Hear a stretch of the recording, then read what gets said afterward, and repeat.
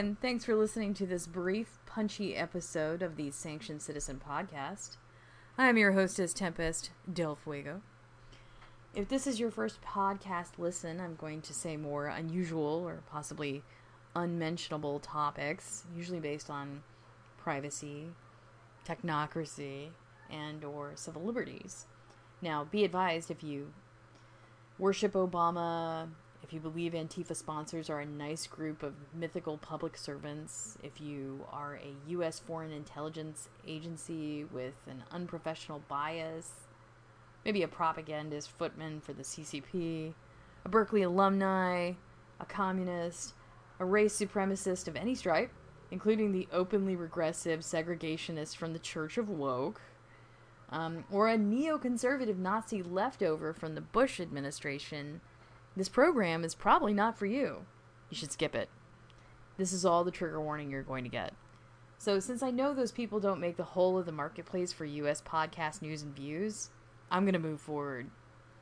So the point of the Sanctioned Citizen podcast is to be able to say things that cannot or won't get said because it flies in the face of a media estranged from editorial ethics, facts, and many use the rip and read mouthpieces as propaganda. You know, whatever they put in front of the newscaster, it just goes right in the teleprompter, and then they read it, and then it's out.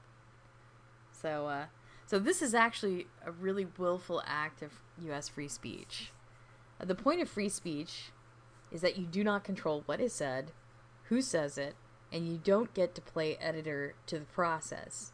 That means you don't thin it down, edit out parts you don't agree with, or like, or enhance parts that magically favor your point of view.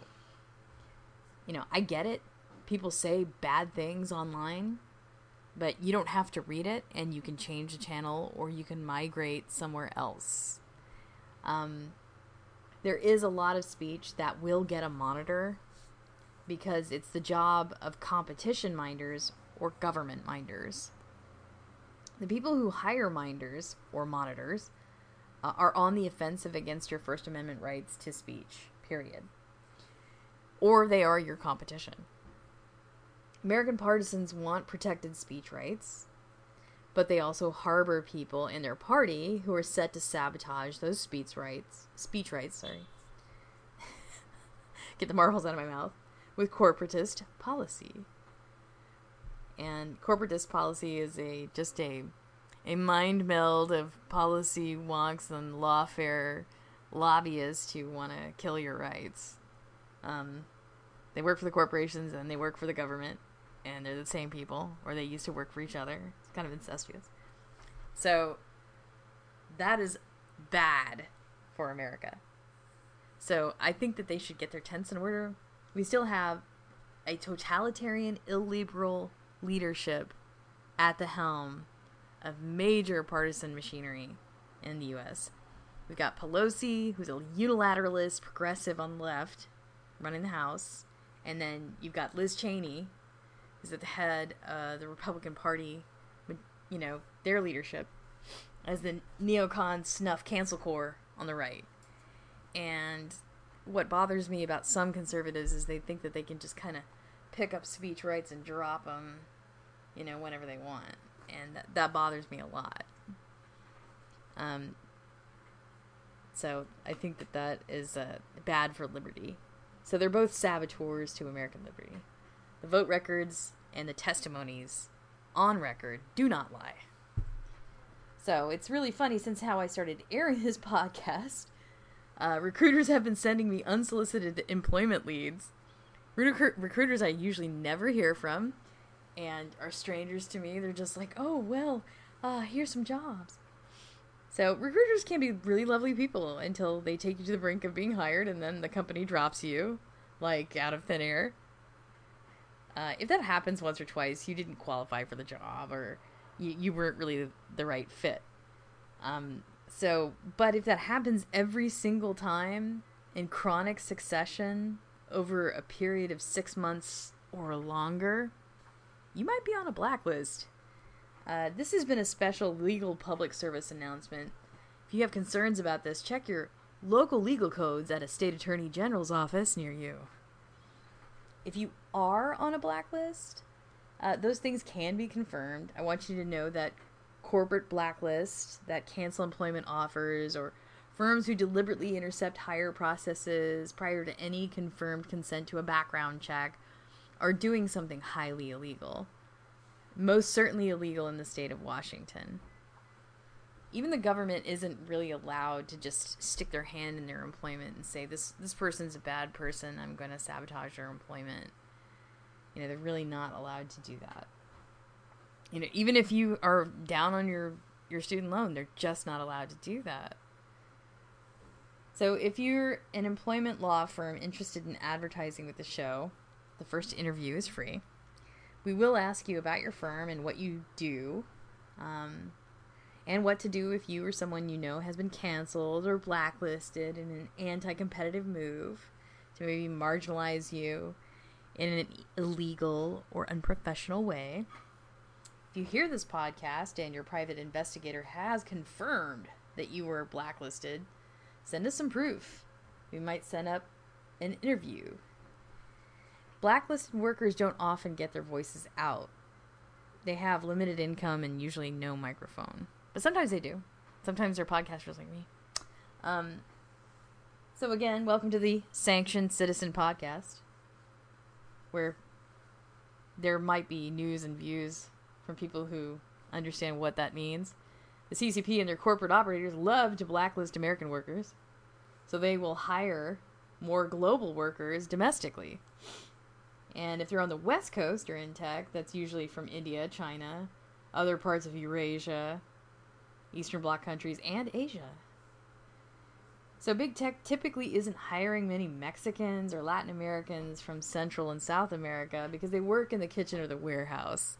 They get here without much transport, or, you know, their papers are an issue, their governments are kind of and that's unfortunate, Jeff Bezos, because there are quite a few kidnapped hackers and engineers being compelled to work for their cartels, and they would probably benefit tremendously from a tech job somewhere safe. So, I think if anyone is going to do the time for being racist, you know, I might get lambasted for anything I said in the last, minute as racist. You know, without actually doing anything racist. So, if I'm going to do the time for being racist without actually being effectually biased, or have a proven act of obstructing people from opportunity, or by being a proactively, traditionally organized, you know, racist supremacist, you know, versus somebody who's like a woke smear labeled racist, I might say whatever I need to just say. I might just say it. So I think people are actually coming around to the fact that woke policy interpretations are actually just more racism. As I've said, no quarter from the fact panels, you cannot fix racism with more racism and call that public policy. It's just a waste of the public's time and money to keep divisive harassment and public street terrorism legally passable. So they need to straighten up. So there's some woke racist regressives who are getting rebranded right now as something called cultural eugenicists. And so you should see the very interesting link from the American Spectator, which has some cool stuff in there sometimes. Some cool editorial ideas, news, and views. So people who can get business licenses can also organize and get lawyers. They sue cities and individuals for private acts of vandalism and personal loss, financial loss, and personal injury.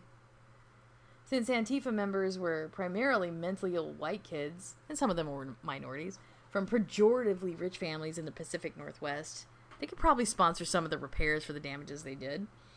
A small business association has a legal representation fund. When they burn your car, your business, destroy important artifacts to your life, like something you worked for years on, or inflict a debilitating injury, that is not a small claims court matter.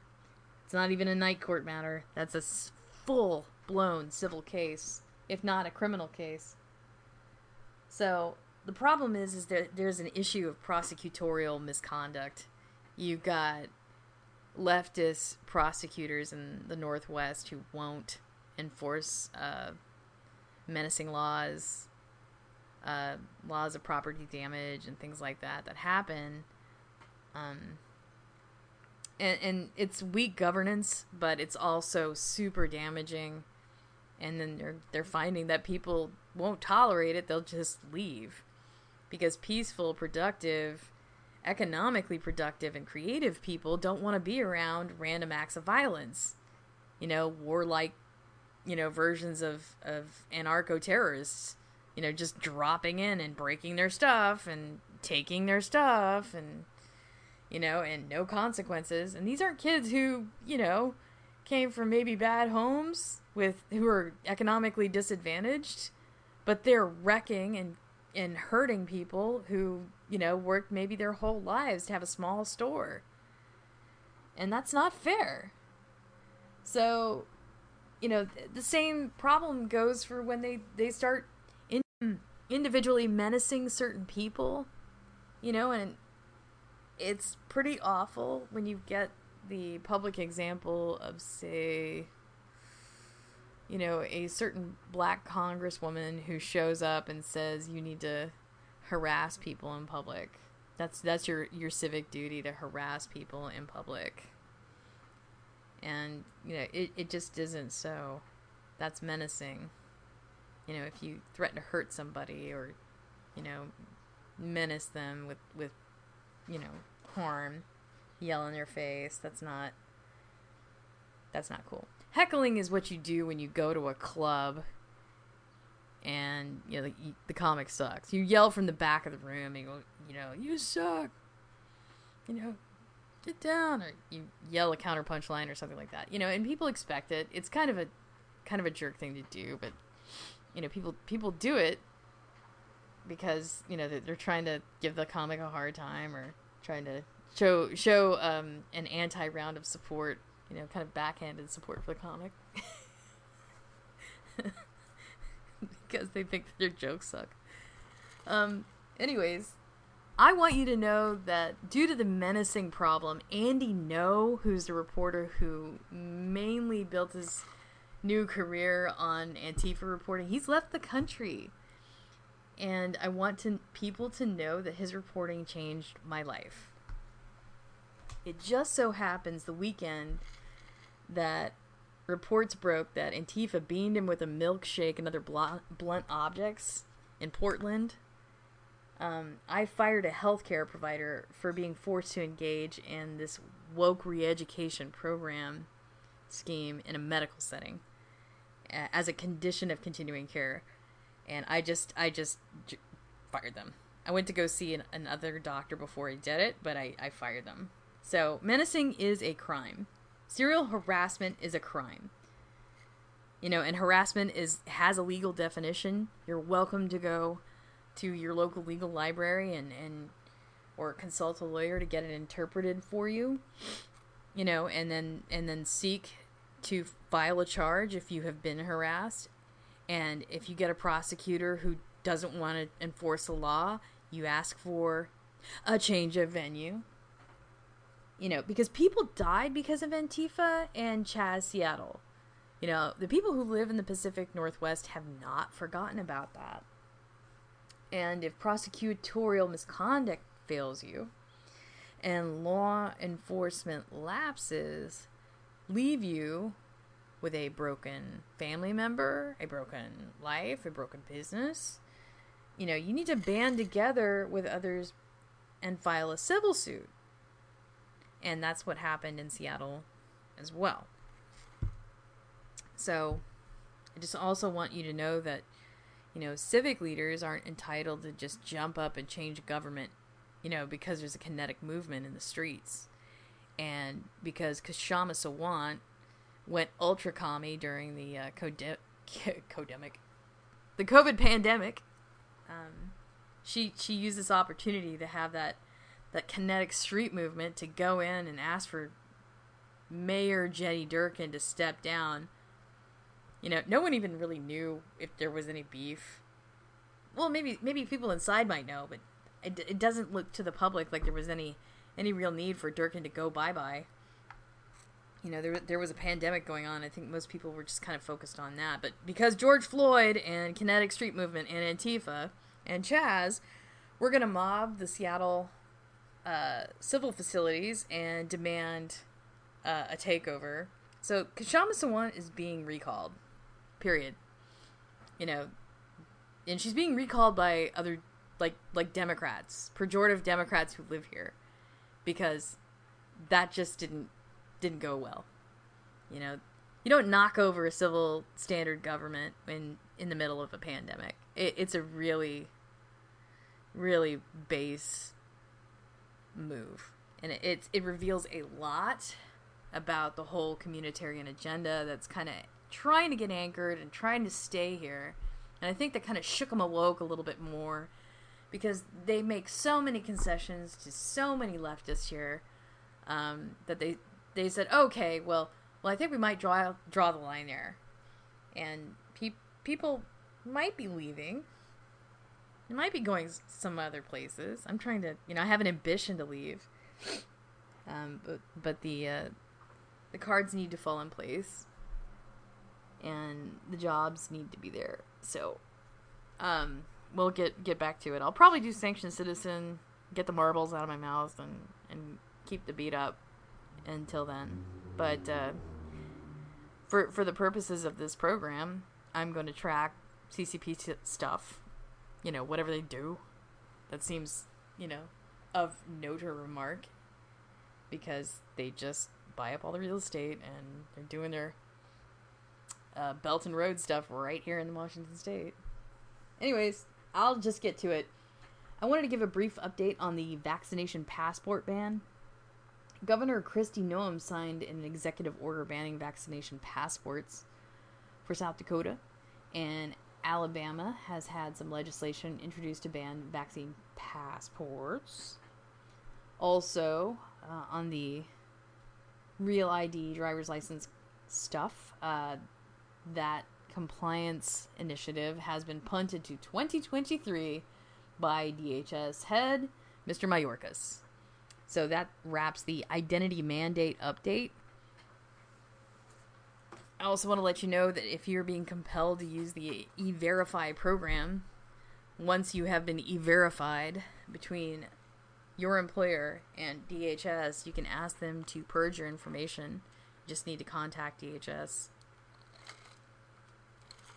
and ask for that. So here's what I'm going to tell you about COVID-19 that is not going to go over very well with people who have strong feelings about forcing people by the hand of the government to do what they want, because that's the only way they can get any temporary relief from their massive control and anxiety issues. Monoclonal antibodies are an alternative to the U.S. vaccine. Let's just rip it off like a Band-Aid. Antibodies are what the vaccine gives you. And if there's another way to get you the antibodies legally, medically, it should be just as viable as a vaccine. So government administrators have been ambivalent about serology approvals, and that's the blood count. But they can't be too ambivalent anymore, because they needed to monitor those standards for a vaccine. So they can be pinned down. So they tried like hell to shame and punish FDA head Stephen Hahn for promoting a 100-year-old treatment and immunity strategy to help Americans get well using serology. And then it became some kind of pissing contest over the academic veracity of COVID serology. And, they went in there and they fought over it, and it was kind of nasty. And a lot of serology results got invalidated because of politics. People died, businesses died. Then the vaccine emerged. Emergency authorities still want to hang on to that COVID Sharia. Left-run states have watched their populations shrink. People who were once blue by force are now a little bit more purple today. Not just because they moved to a red state, blue state progressive governance is and has been deaf and callous to the economic and social needs of normative American economies and freedoms. They know who limited their health care options. The people who live in these states know who did that with administrative fiat. And so I'm wondering, well, who won? Who won the political fight? The CCP, because the virus agent just killed 600,000 Americans. And no one wins in that situation. So, here's something you can do. Because I don't want to exasperate you. COVID is a stress. Here's something you can do. You can donate to the work of Senator Rand Paul. He's one of the only elected physicians in the Senate. You may not love everything about him or his politics, but he is an elected physician, and he's working to dial back ridiculous, demeaning rules on COVID, and you should help him. He's got a current medical license, and you can write your local Congress member demanding an end to the scientific ambivalence over COVID serology treatments. So, and this would offer antibody serology treatments as a vaccine alternative, to the Americans who are vaccine averse. So there are vaccine averse Americans, and they're being blamed and castigated currently because they won't do the vaccine. But nobody's giving them another option. So stop limiting people's options, U.S. government. And then screaming at them when they won't take the only one left on the menu because that's what you pick for them. They're going to run away every time. I might have some experience here because the 20-somethings here raised by a crackpot tech leftist, they pull the same crap when you go to order from a walk-up menu. They get hired at burritos places and places where you eat out, and they might say they're out of everything you want to order that you come up to the window for. They eliminate your chosen menu options because they think you're super special, and it's harassment. So, if it's a restaurant, you could move to another section. If it's a walk-up, you have to just say, well, maybe not today, and then complain to the manager later.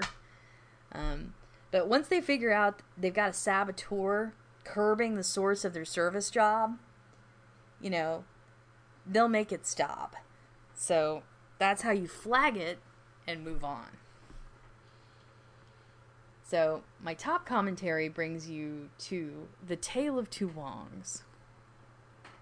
The elder Wong, Dr. Kent Wong, is a former CCP refugee from Hong Kong who came to America to do very well for himself. He is the picture of the American dream. The younger Nicole Wong is a fourth-generation Chinese American, also a picture of a different kind of success. She served under possibly the last U.S. president to provide a supine amenity to Chairman Xi, Barack Obama. And she did this as his CTO. She is currently a Berkeley alumni who works at Perkins Coie and aided the Biden transition team. She was also given the 2021 IAPP Privacy Leadership Award. Both of these people are shining examples of academic and economic success, without a doubt. Now, for those who don't know the IAPP, it's the International Association of Privacy Professionals. And privacy leadership you might think differently about what their leadership standards look like after I tell you this. So they want people to believe they can execute privacy compliance as the nested group of ad tech special interest nonprofits that have been zealously guarding the cookie and ad tech surveillance ruts that produce so much cash on the back of data that actually belongs to you. So if you actually want to put standard boundaries or limits on what data they can gather, you will get spit on if you show up to one of their knowledge net group sessions. If you say something pro-privacy to one of their administrators face to face, they're going to treat you like a robber or a heretic. So I want you to know that most of the ad tech interests are virulently against licensees getting any of the money that they make off of your data, from selling it or marketing it. I used to have an IAPP membership, and I think once I had a few key discoveries about their program, I had to step away fast. So most people cannot control what the ad tech companies scrape up, and so there was a third-party marketing or cookie war. And these special interests are taking some losses finally.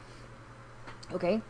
So when they dish out a privacy leadership award, it's probably for somebody who, helped them keep ad tech relevant or monetized or surveillance in play.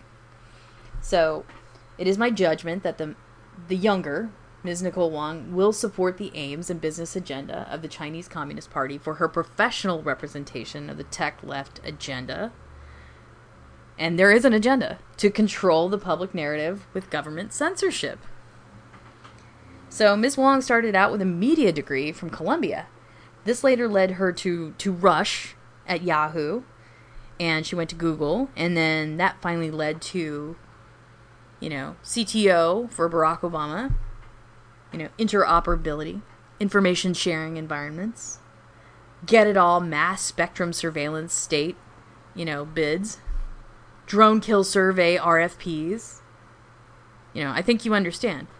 So I don't know her at all, but just based on that Google resume, she probably hates you if you're not a communist. And hate might be an administrative word. Let's just not give you any kind of margin for advantage. So feel free to write your fact rebuttals to the program, Ms. Wong. Dragonfly didn't work out because it wasn't supposed to. Obama's totalitarian streak in technical policy leadership probably helped get Trump elected. So it also says a lot about the IAPP's offensive-defensive posture in this award to Nicole Wong, because they lost that cookie war at Google. So Google's ad tech ecosystem took a massive hit recently because their anti-competitive consumer surveillance postures caught up with them. So that happened only after 50 states worth of successive antitrust suits pinned them into the dirt.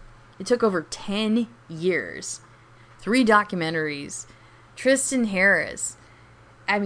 Successive individual and frivolous lawsuits at Google. Okay? But, and both sides took heavy legal casualties. People lost jobs. They lost revenue. They were bleeding out from legal crises. But Google and its ad tech reliance lost to consumer interest, period. Okay? It did not help their cause that they had business surveillance interests straddled with the CCP and our government. Didn't help. So, I just want you to know, we realize that it's just the way business happens these days, right? Well, that was the excuse for years. So, Wong again played congressional apologist for big tech this year, saying towards speech regulation, liabilities, and corporations. Well, we have a group of people to resolve those issues. And I'm thinking, who is this we?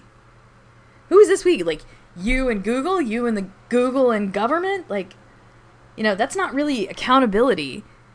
That's just a smirk at, we'll regulate that for you. You just, and she's at Perkins Coie. That's not a designee for any... That's not an elected office. That is not, Perkins Coie isn't accountable to you. They're a law firm. They work for Google, or they work for the government, or they work for Google and the government. But they don't represent you. Just want you to know that. So, I think what this is doing is the government wants to shut down their detractors. The CCP wants to shut down their detractors, and they'll use Google to do it, and Google is happy to do it. They're happy to do it when it serves their competitive interest. You know, Biden might say, well, you know, if you do what we want, Google, and you silence these certain people, we'll take the thumb screws off. You know, and that's not really legal, but, you know, I don't put it past, you know, certain people in the government to try. It's happened before. But, you know, it doesn't mean that you should tolerate it. I think that you should definitely, you know, think about contacting your congressman about that one and saying, you know, that's not okay. I don't even think that's legal. It's definitely, you know, an end around, a snaky little swirly, you know, bypass of your rights to say, listen, you can't go rent the Fourth Amendment out to someone. You can't just go buy this information from the government because you're the government. So there is a bill in the Congress to kind of put that strategy away. Close a loophole, make it illegal. And I think it's called the Fourth Amendment is Not for Sale Act. So I think we should read it. I think you should go look at it if you're a policy nerd. But if you're not a policy nerd, you should still, like, at least look into it. And then if you agree with the premises, call your congressman and see if you can get them to vote for it. So this lack of accountability comes down to a business process that favors a leftist anti-American business network. And, you know, that business network includes the CCP, who's been laundering your data as money. And they're an absolute predator to U.S. information security. Unfortunately, there have been 3 different known CCP administrated hacks in 2021. One aimed at the United States government, and the 2 others were super slop jobs against Microsoft Cloud and their networks. So I don't think Nicole Wong is your friend. It's hard for some people to know the difference between, you know, say, like, somebody who's being an envious petty hater and then somebody who has a qualified opposition with legal case. But I think it's pretty clear to me, in this case, why I'm not in favor of the governance as led by Perkins Coie. So, you know, having Perkins Coie shut down, you know, vocal detractors is not the answer to techno surveillance capital issues. The solution is to get the CCP surveillance and the censors out of the American supply chain and get the government out of the process. Definitely get the foreign government out of the process. So if Nicole Wong isn't working on that, she's old guard with a participation trophy from the losing team. So for whatever it's worth, at least she made the fight with the CCP puppet factory expensive. Don't go to sleep. It's people like her who are going to try to force you into, say, use of a centralized digital wallet, okay? And wallets are the same everywhere. You know, if you put enough cash in them, somebody's going to try to steal them. So they can find a way to rake everything out of it on an as-wanted basis from an administrative place. Maybe they'll nickel and dime, like, the service fees and charges and stuff like that. But, you know, if they're trying to, like, narrow focus you into that wallet, it's just online, and everything online has, you know, speculative privacy, and it might be used to create data. And you don't benefit from that data. They are feeding off of you. Just remember, especially if it's free, you're the product. So I'm going to switch back to Dr. Kent Wong, the elder, who wrote a book called Swimming to Freedom. It's a memoir of people he loved and lost in a transition from China to America, and his quest for personal liberty. He took risks. He wasn't assured of any success. He was caught and returned to Chinese captivity 2 other times before he swam the channel to Hong Kong successfully. People he knew and loved died in that swim. So there goes a man I want to know. You know, I want to learn what he knows. You know, I want to have the understanding of the drive it takes to leave a repressive government and the energy it takes to pursue a new life with liberty. So he reminds me of the mermaids of Salinas trying to get into the United States with little legitimate asylum representation. being a refugee anywhere is horrible. It's just horrible. Yes, their couch is illegal immigrants, and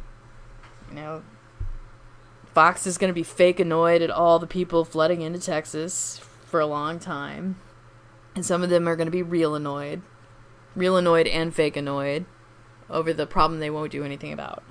So anytime they want to get off their complaining tuffet and go do something, they can probably make a difference. But the complaints are changing. That's something I might remark on, is that the complaints are changing to, this is a humanitarian issue. Small children are being, forced into an underground system where they're being molested and sold on the black market for anything from labor to sex slavery. And, this is a really demonic underworld where it's controlled by the U.S. to Mexico drug cartels. And there's something they can do about that. They're just not doing it. So you need to ask yourself some questions. Why is it so beneficial to keep such a system in place? And why is the government openly turning their head all the time for 30 years?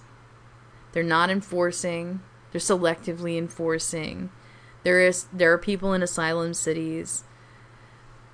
There are people that are bad people who run these cartels and benefit from these underground, slavery rings, who, have businesses in these asylum cities. They don't enforce the law. So that means that there's a tolerance for criminal behavior because maybe the political hierarchy benefits somehow.